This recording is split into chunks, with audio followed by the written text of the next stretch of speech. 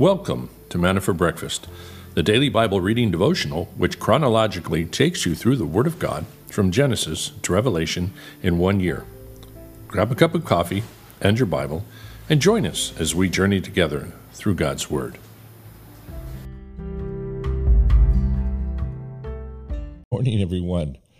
Welcome to Manna for Breakfast.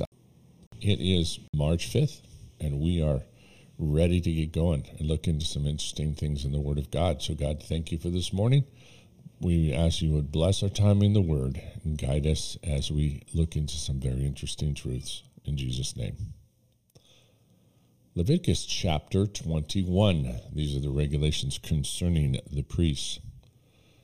Then the Lord said to Moses, "Speak to the priest, the sons of Aaron, and say to them, no one shall defile himself for a dead person among his people, except for his relatives who are nearest to him, his mother and his father, and his son, and his daughter and his brother, also his virgin sister, who is near to him, because she has had no husband, for to her he may defile himself. He shall not defile himself as a relative by marriage among his people, and so profane himself. They shall not make any baldness on their heads, nor shave off the edges of their beards, nor make any cuts in their flesh.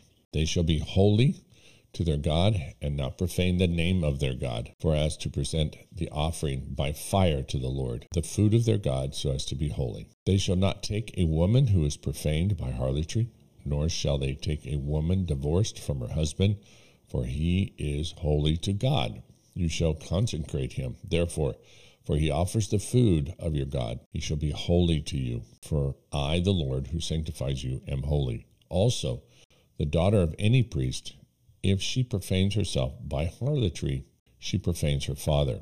She shall be burned with fire. The priest, who is the highest among his brothers, on whose head the anointing oil has been poured, and who has been consecrated to wear the garments, shall not uncover his head, nor tear his clothes, nor shall he approach any dead person, nor defile himself even for his father or his mother, nor shall he go out of the sanctuary, nor profane the sanctuary of his God. For the consecration of the anointing oil of his God is on him. I am the Lord. He shall take a wife in her virginity, a widow or a divorced woman, or one who is profaned by harlotry. These he may not take, but rather he is to marry a virgin of his own people, so that he will not profane his offering among his people, for I am the Lord who sanctifies him. Then the Lord spoke to Moses, saying, Speak to Aaron, saying, no man of your offspring throughout their generations who has a defect shall approach to offer the food of his God. For no one who has a defect shall approach, a blind man, a lame man, or he who has a disfigured face, or any deformed limb, or a man who has a broken foot, or a broken hand, or has a hunchback, or a dwarf, or one who has a defect in his eye, or eczema, or scabs, or crushed testicles. No man among the descendants of Aaron the priest who has a defect is to come near to offer the Lord's offering by fire, since he has a defect. He shall not come near to offer the food of his God. He may eat the food of his God, both of the most holy of the holy. Only he shall not go in to the veil or come near the altar, because he has a defect, so that he will not profane my sanctuary. For I am the Lord who sanctifies them. So Moses spoke to Aaron and his sons and to all the sons of Israel. Chapter 22. Then the Lord spoke to Moses, saying, Tell Aaron and his sons to be careful with the holy gifts of the sons of Israel, which they dedicated to me, so as not to profane my holy name. I am the Lord. Say to them, if any man among all your descendants throughout your generations approaches the holy gifts which the sons of Israel dedicate to the Lord, while he has an uncleanness, that person shall be cut off from before me. I am the Lord.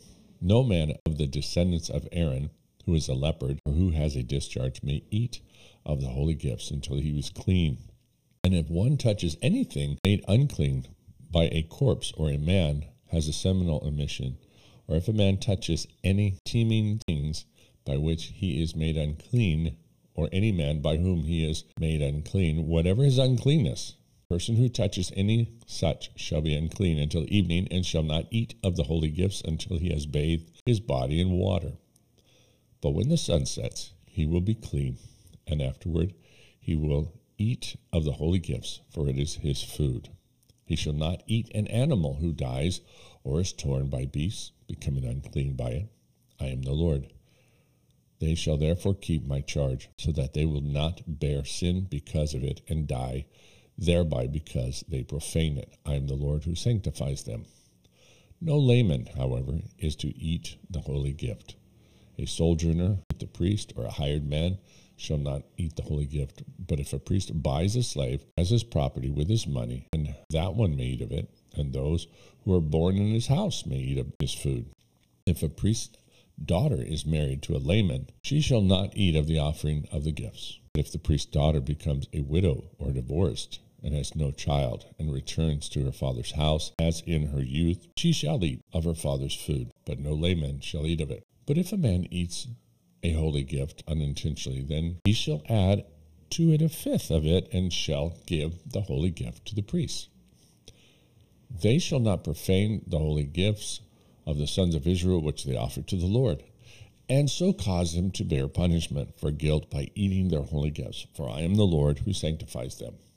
Verse 17, Then the Lord spoke to Moses, saying, Speak to Aaron and to his sons, and to all the sons of Israel, and say to them, Any man of the house of Israel, or of the aliens in Israel who presents his offering, whether it is any of their votive or any of their free will offerings, which they present to the Lord for burnt offering, for you to be accepted, it must be a male, without defect, from the cattle, the sheep, or the goats.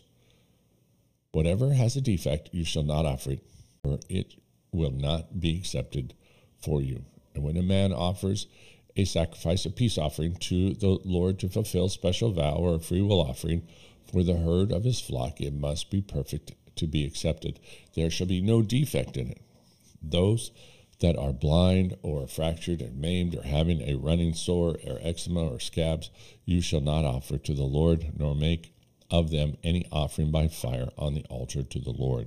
In respect to an ox or a lamb which has an overgrown or stunted member, you may present it for a free will offering, but for a vow it will not be accepted. Also, anything with its testicles bruised or crushed or torn or cut, you shall not offer to the Lord or sacrifice in your land, nor shall you accept any such from the hand of a foreigner for an offering as the food of your God. For their corruption is in them, and they have a defect. They shall not be accepted for you. Then the Lord spoke to Moses, saying, When an ox or a sheep or a goat is born, it shall remain 7 days with its mother, and from the 8th day on it shall be accepted as a sacrifice for an offering of fire to the Lord. But whether it is an ox or a sheep, you shall not kill both it and its young in 1 day. When you sacrifice a sacrifice of thanksgiving to the Lord, you shall sacrifice it so that you may be accepted. It shall be eaten on the same day. You shall leave none of it until morning. I am the Lord. So you shall keep my commandments and do them. I am the Lord. You shall not profane my holy name, but I will be sanctified among the sons of Israel. I am the Lord who sanctifies you, who brought you out from the land of Egypt to be your God. I am the Lord. So 21 and 22, you have these specific requirements for the priest.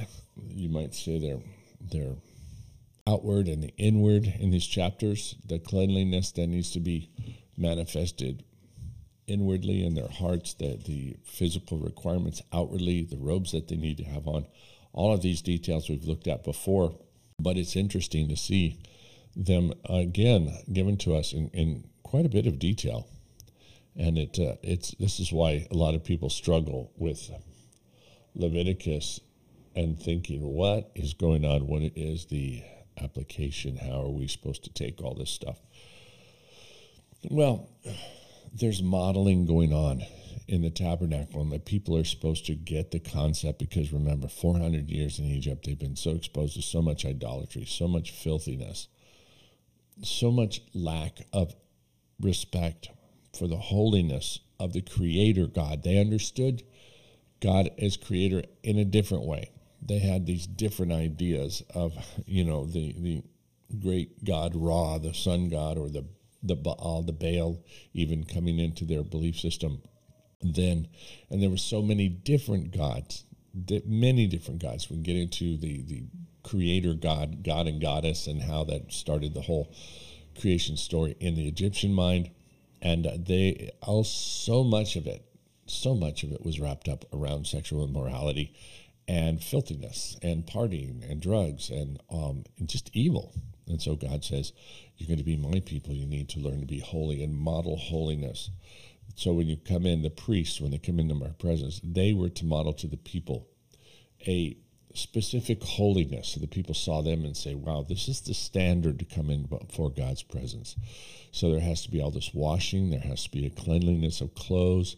If anything becomes unclean, it has to be changed. There is tight regulations on who the priest could marry and not marry, so that they could maintain this sense of pureness. And it's interesting to me that there's a lot of description how the priest can marry and who they can and cannot marry. Why the Catholic Church then would get this whole thing about the priesthood being for unmarried priests only is, in my mind, only demonic. It was not even anywhere mentioned, hinted at, except for Paul, maybe, but it's just better if you're not married. He didn't say it's required. He just said if you have the gift. But it's just ridiculous. But here we see it. Priests could have wives.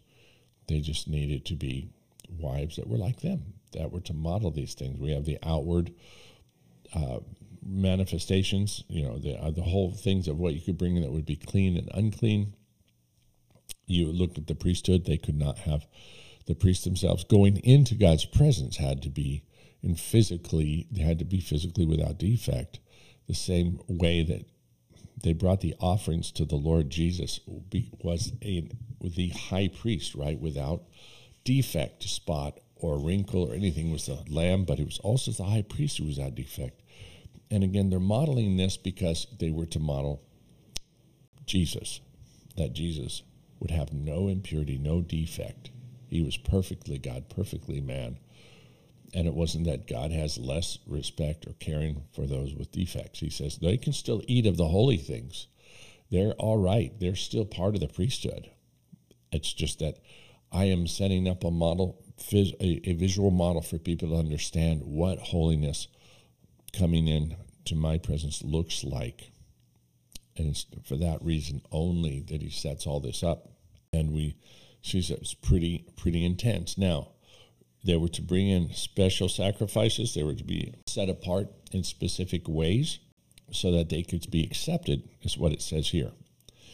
Is that true today? Because people take that and run with it and say, well, I can't come into God's presence until I clean up my act. This is what we've heard throughout these decades now. And God can't accept me unless I make myself holy. And so I've got to go wash myself somehow and make myself better. No, that's not how it works now. It works exactly the opposite, where it was restrictive in the Old Testament who could come into God's presence. And you had to have all this calling, be of the right tribe, and be holy without defect. All of these restrictions is completely overturned and reversed in the New Testament. Because once you come into the church, you are in Christ. Christ is in you, and he was the one who entered into the holy place as our perfect high priest. And he was the sacrifice at the same time. So because we have in us his blood, so to speak, we are part of his family. We are grafted in, and so we're part of the priesthood. We know that from 1 Peter 2:5. That we are a holy priests. We are holy priests to offer up sacrifices to God. And in that we are accepted. God accepts our sacrifices through Jesus Christ. And Peter goes on to tell us that we're a holy people, royal priests, a holy nation, people of his own possession. We were chosen to tell about the wonderful acts of God who called you out of darkness into light. So we can come into his presence. We're bid to come into his presence Revelation tells us, all who are thirsty, come and drink. And that we come into the salvation experience, then we come into the priesthood of all believers, and we bring our sacrifices to him. We are to present before him our bodies. We are to present the people we've won to Christ, our praise, our good works, our broken hearts, and our prayers. We have lots of things that we can bring in before the Lord to offer up to him. This is why we see a complete difference in the New Testament. So don't let people tell you they can't come to church with you because they got to clean up their life first. They got to make themselves better. You're going to tell them you're never going to do that. Let the blood of Christ wash over you and let him cleanse you, change your heart. You be born again, and then you will be clean in Christ. March 5th now, continuing on with Charles Spurgeon. Home blessings. Proverbs 3:33, he blesseth the habitation of the just. He fears the Lord, and therefore he comes under the divine protection, even as to the roof which covers himself and his family. His home is an abode of love, a school of holy training, a place of heavenly light. In it there is a family altar where the name of the Lord is daily had in reverence. Therefore the Lord blesses his habitation. It may be a humble cottage or a lordly mansion, but the Lord's blessing comes because of the character of the inhabitant and not because of the size of the dwelling. The house is most blessed in which the master and mistress are God-fearing people. But a son or a daughter or even a servant may bring a blessing on the whole household. The Lord often preserves, prospers, and provides for a family for the sake of one or two in it who are just persons in his esteem, because his grace has made them so. Beloved, let us have Jesus for our constant guest, even as sisters of Bethany had, and then we shall be blessed indeed. Let us look to it that in all things we are just, in our trade, in our judgment of others, in our treatment of our neighbors, and in our own personal character. A just God cannot bless unjust transactions. Pretty profound. So keep your house dedicated to the things of God and be a person who loves to rise up in the morning, praise the Lord, and let everybody in your house see it and know that you love him. And even those that may not be saved in your house can even receive the grace of God. And eventually, maybe even his salvation. So thank you guys. Thank you for being with us this morning. And let's just pray and give this time to the Lord. Father God, thank you for blessing us. Thank you once again for guiding us in our thinking and in our prayers. God, we just ask that you would help us to see these things of cleanliness, these things in our own life that you desire for us to be. Help us to then, by your Holy Spirit, become more like you, be more conscious of who we are in our flesh and how we struggle against the flesh, but we need to crucify it, deny it, and let your Holy Spirit guide us in righteousness. It's only something that you can do supernaturally, but we have to yield to it. We have to allow it and not fight against it. So, Father, continue to refine us and make us more like you. We desire, God, to put on your robes of righteousness, to keep them on, and let those around us see them. Thank you for the work you're doing in the church and the way that you are bringing us into holiness and growing us up in Christ. We are most blessed. And in that, God, we want to thank you for the work last night, the evangelism team, and the many different people they talked to, the report I got back yesterday, from the wonderful time that they had, the people they prayed with. I want to pray for a few individuals, Father. Raphael, who heard the word and heard the worship of the gospel. Omar, as well, said he was interested in coming to church. And a number of people received the little tracts that we give out. I want to pray for the families that are going out there to do the work. We want to pray for Tony and Bernice and their family, God, as they go out to serve and help the Francisco and Pablo. Pray for them for their time that they can get there. It's a long distance for them to go. They're a big family. May you bless them, give them the money, the resources, without the rides on the bus, anything, so there's no impediment to get there. And may it just be a joyful time, a fruitful time for them. And we pray for Francisco as well, that it may be a joyful time and a wonderful time for him as he is struggling with his health right now. We would ask, God, that you would really bless that time as he goes down there, that you would use it even as healing for his own brain right now, for his own head, that you would use those times as he's ministering, as times where you are ministering directly to his body. Amadeo, just bless him too, give him right, clear words that he could express about his love for you. And we pray for Raquel and her husband, pray for Lalo, that for their health, that so they're dealing with some health issues, God, so we want to pray for them. And Angelica and Blanca, who heard the gospel, we pray that seed is planted. And for a young guy named Fernando, who also heard the gospel, God, we want to pray for him. And we also want to lift up everything that's going on in the Ukraine, as there seems to be a ceasefire right now for humanitarian aid. I pray that it's still lasting, that it's possible that the fighting is stopped so that the families can get out. This could be a huge answer to prayer, Father, for those believers or just people that are trapped there.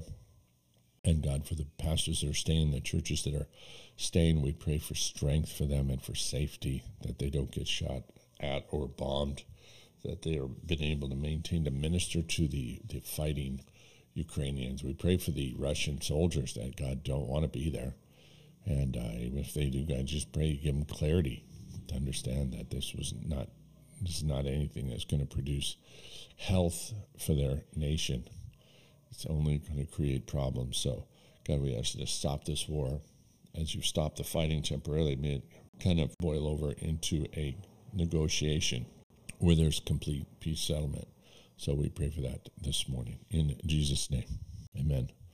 All right, guys, thank you so much for being a blessing to us as you're joining us every morning. And for tomorrow, I will try and get a podcast put together today for Sunday. But if you want to go ahead and read Leviticus 23 and 24 and Luke 9. Leviticus 23 and 24 and Luke 9. All right. God bless you. Bye-bye.